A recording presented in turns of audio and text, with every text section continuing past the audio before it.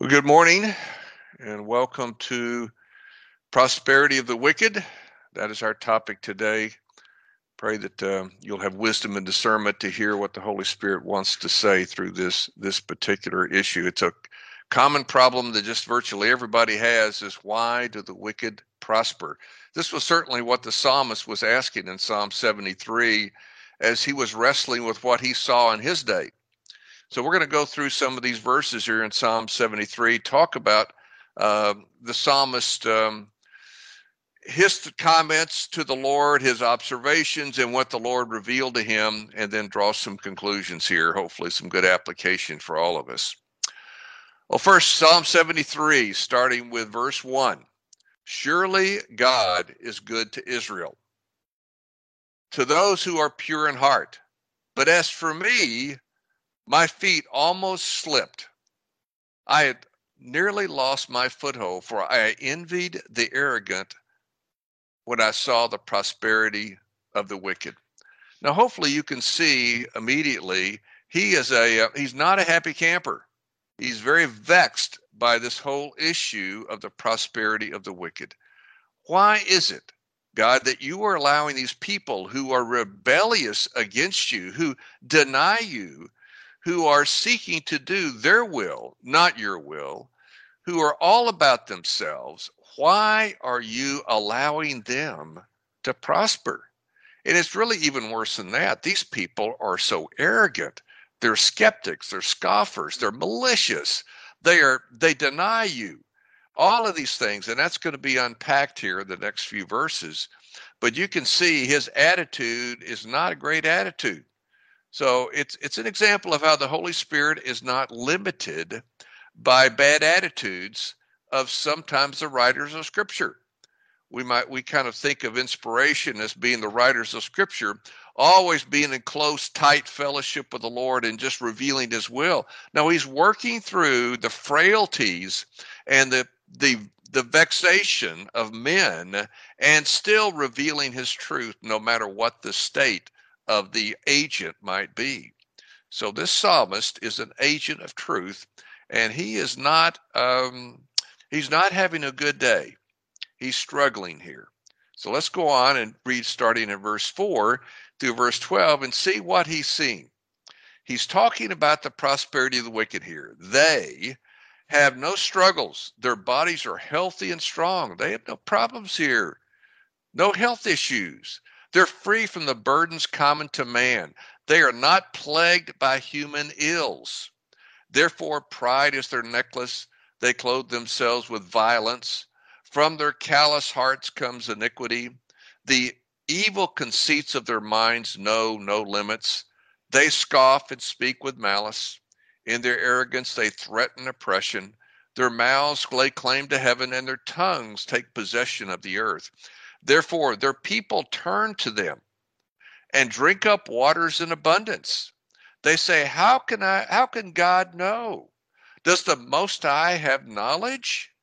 This is what the wicked are like, always carefree.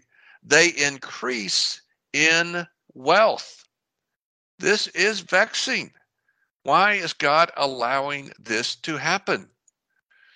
So we're going to now look at verses 13 through 16 and see, where the psalmist really is.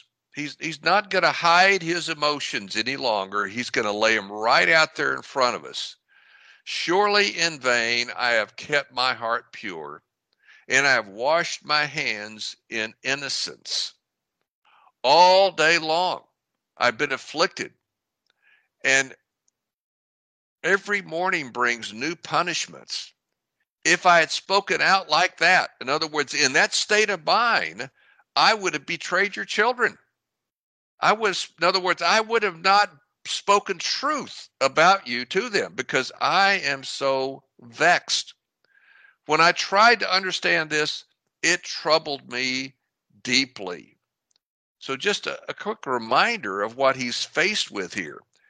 He's looking at these wicked people. They're materially prosperous. They've got plenty of resources. They lack nothing.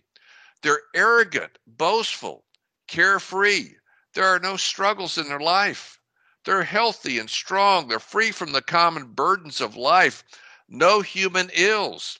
They are violent, unrestrained people, unrestrained evil, hard-hearted, skeptics, scoffers, malicious oppressors, and they're humanists who deny God, which means they are taking on the role of God themselves. So this is giving the psalmist a sense that God is blessing them. That's what he's concluding. Why are you blessing them? Because he's making the common assumption that if you have money, you've been blessed. We all tend to make that assumption. We see somebody that's got money, we think they've been blessed. Well, that's because we don't really think like God thinks. We don't see as God sees. So now let's take a look at what the Holy Spirit's going to reveal to the psalmist to clarify this situation. So then I understood their final destiny. So now this is revelation. The psalmist had not understood what was really going on. All he saw was what looked like was something that was not right. God is blessing these wicked, evil people that are rebellious against him, denying him, scoffing at him. The psalmist goes on and says, surely you place them on a slippery ground, a slippery slope. In the prior slide, I had the imagery of a man climbing a mountain. That's the imagery here. If you've ever climbed a mountain, you know it's important that you have a good foothold. If you don't have a foothold, you will slip. And if you slip, you're going to fall. If you fall, you're probably going to die. So he's saying here that just like somebody climbing a mountain needs a really good foothold, the reality is their foothold, because of their wealth, is not going to be a good foothold. It's actually going to be a slippery foothold. It's going to be a slip and slide to death. He says, you cast them down to ruin. How suddenly are they destroyed, completely swept away by terrors. There are terrors coming at them that are going to be absolutely debilitating, that will cripple them and will reveal that their wealth was not earned through obedience to God. Their wealth was basically given to them to prepare them for judgment. That's just amazing that God would do that. He goes on and says, as a dream when one awakes, so when you arise, O Lord, you will despise them as fantasies. They're living in a make-believe world. They have an illusion of success. It is not real. And the only way that we can see it is we have to have God's perspective. So here's the triangle of truth. You've heard me teach on this before. You've heard me use this particular imagery. This is a way to think about reality, to understand reality. You see at the bottom, you have, bottom left, you have yourself. And then you have yourself looking through your own senses at facts, data. These wicked people who are materially prosperous, arrogant, boastful, carefree, with no struggles, healthy, strong, etc., etc. These people are wealthy. They're materially wealthy. So that's what you see if you just look through your senses. What if you take that same data and you say to God, what is your perspective on that? When you do that, then you are able to come down the other side of the triangle and with truth, where God is going to give you the truth of the situation. And the truth is that wealth that they accumulated while in a state of rebellion against God was a setup for judgment. They're on the road to eternal death. They're on the road to judgment of some sort. And it may be severe judgment in this life, but it will certainly be judgment in the lake of fire, the eternal judgment, the worst of all judgments.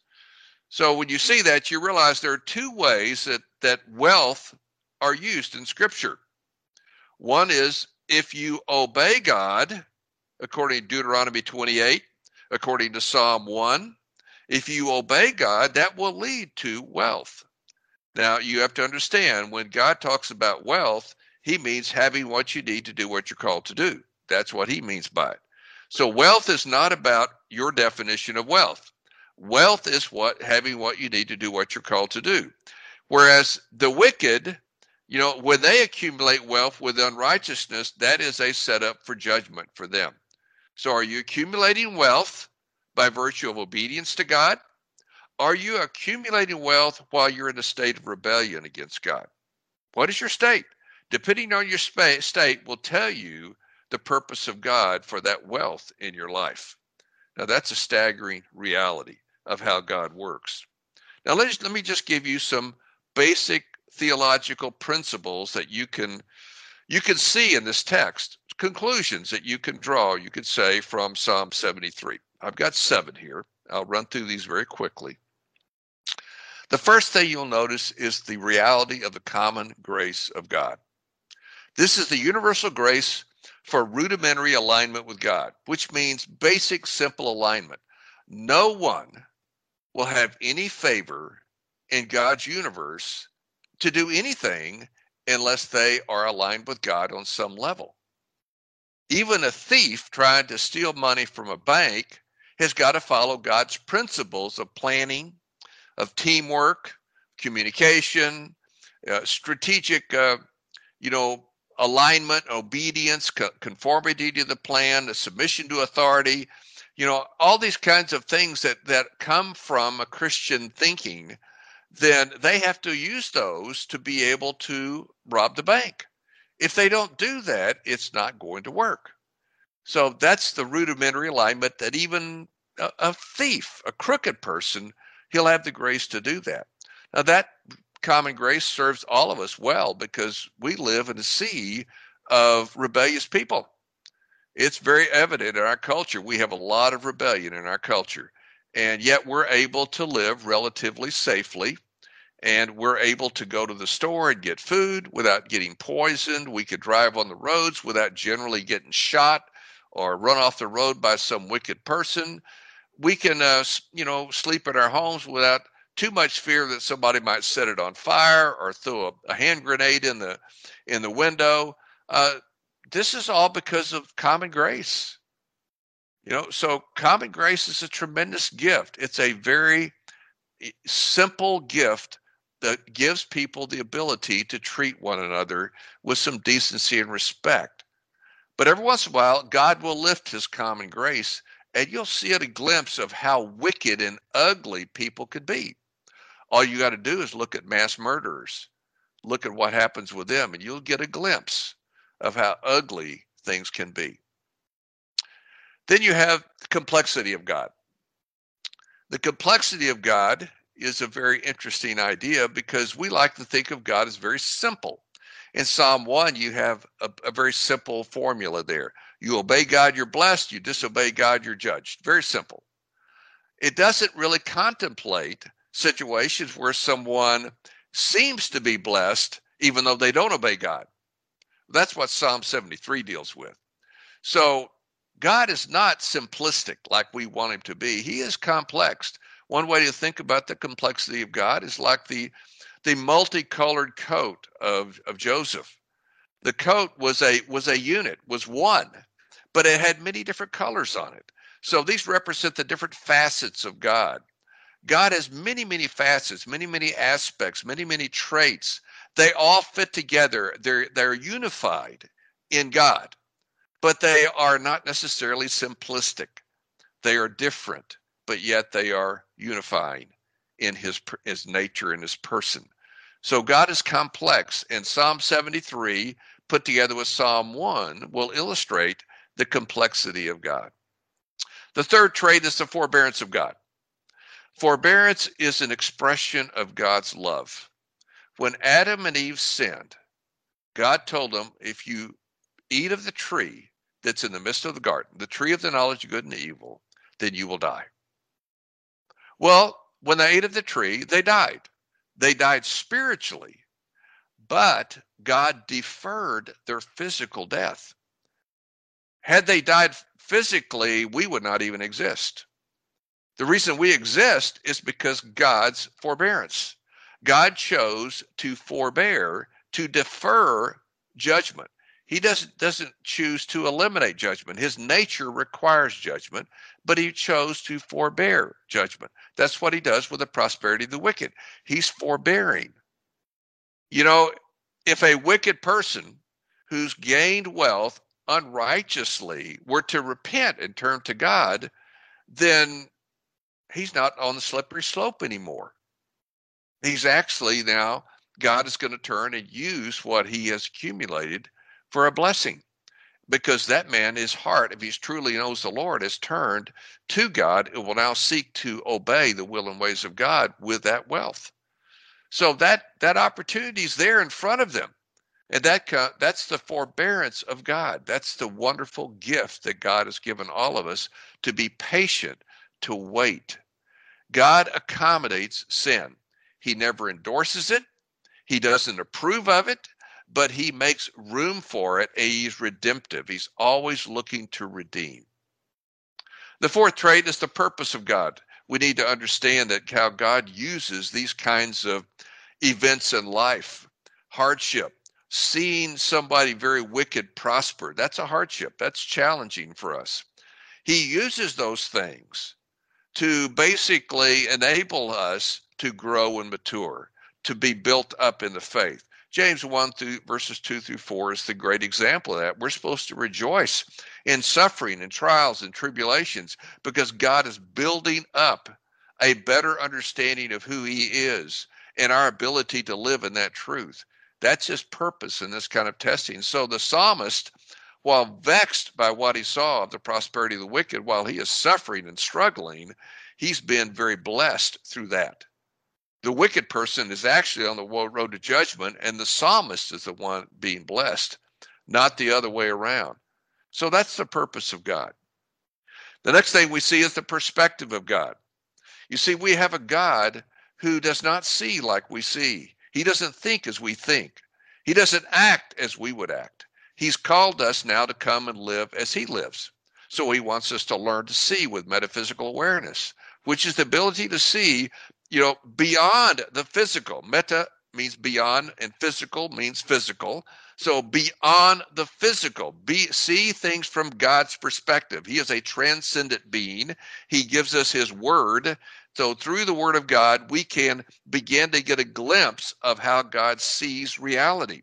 And so we want to keep working to grow in our understanding of the grace and knowledge of Christ. As we do that, we see more and more how, God sees things. And we can begin to live in the triangle of truth. If we don't live in the triangle of truth, we see facts in the natural, but we don't understand them. You can never really understand them until you can see from God's perspective. That's why the triangle of truth is so critical. So getting the perspective of God was very important in the case of Psalm 73. In the natural, the psalmist could not see truth. It took God's perspective to give him the truth. Sixth thing is the faithfulness of God. The faithfulness of God requires that God will judge sin, because the faithfulness of God is being faithful to his righteous nature, his holy nature, which excludes anything that is not consistent with him. So even though God is forbearing in judgment for sin, sin will be judged. And the only things that will be spared that judgment are the things that God has redeemed. So God is faithful to judge. He's faithful to redeem. He is a faithful God. So finally, the seventh point is material wealth is not true success. Material wealth is not true success. That is so hard for us to get. Anytime we see somebody with money, we think God has blessed them. That is only true if they've accumulated that righteously. They've accumulated that wealth righteously. If they've accumulated that wealth by virtue of with a rebellious attitude, a rebellious motive, a self-centered motive, a what's in it for me attitude, if that's been where they've come from and what they've done, that wealth will be a setup for judgment. And keep in mind that wealth is just a tool to do the will of God. Wealth is no more of that. Wealth is not the measure of success. It's not the measure of security. It's not the measure of significance. It should not be the basis of satisfaction. Wealth, worldly wealth, is a tool. Just like time is a tool, your talents are tools, technology is tools, treasure, worldly wealth, is a tool to obey God. Remember, your objective in life is always alignment with the will and ways of God. That is what it means to be a Christian, to seek to obey God, live under the lordship of Christ in every area of life. And what God gives you in terms of time, talent, treasure, technology, that what we call T4, what he gives you, you need to steward that to facilitate alignment with his will and his ways. This is the way of a disciple, the way of a Christian. This is what we're called to do. Do not be deceived into thinking that worldly wealth is the measure of success. That's what the world thinks. That is not what Scripture teaches. Scripture gives us God's perspective of reality, the only correct perspective. That's the reality we must seek for. We must seek to see it as he sees it, so we can learn to live as he would have us to live. So may God give us grace to learn these lessons and learn the power, the great power of living aligned with him, and to be warned about the deception of the wicked. The deception of the materially wealthy people is deception. They are not blessed, and they are not comfortable, and in their rebellion, they're just being prepared for judgment, whether it's here or simply in eternity. And keep in mind, as you're thinking about, how and who you're going to conduct business with, you need to be looking at whether or not the people you're doing business with, the people you're connecting with, did they accumulate whatever wealth they have through righteousness, or are they living in a state of rebellion and arrogance and condescension toward God? If they're living in that latter state, it's a setup for judgment. And when that judgment happens, and you never know when it's going to happen or how it's going to happen, there probably will be collateral damage. And those around them that are connected to them could very well wind up being injured by the judgment that God executes on them. So we need grace and wisdom and discernment to know who we connect with, and we need to be wise. Don't connect with people simply because you think you can make money. You connect by discerning the will of God, and you have to look at the motives of the people you're working with. You have to look at their heart, and you have to discern where they are, whether or not they're on a slippery road to judgment, or whether or not they're really aligning with God. If they're really aligning with God, then they will be blessed, and you'll be blessed, along with them. If they're not aligned with God, they're on the road to judgment, and you may wind up getting part of that judgment on you if you are equally yoked with them or trying to be yoked with them. You won't be equally yoked, but where you're trying to be yoked with them. So give us grace, Lord, to hear this and to discern how to live and walk with you faithfully each and every day, aligned with your will and your ways for your glory.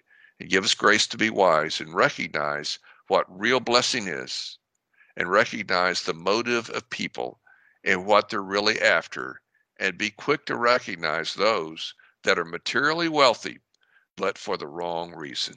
So we commit ourselves to you in Jesus' name, Lord. Amen.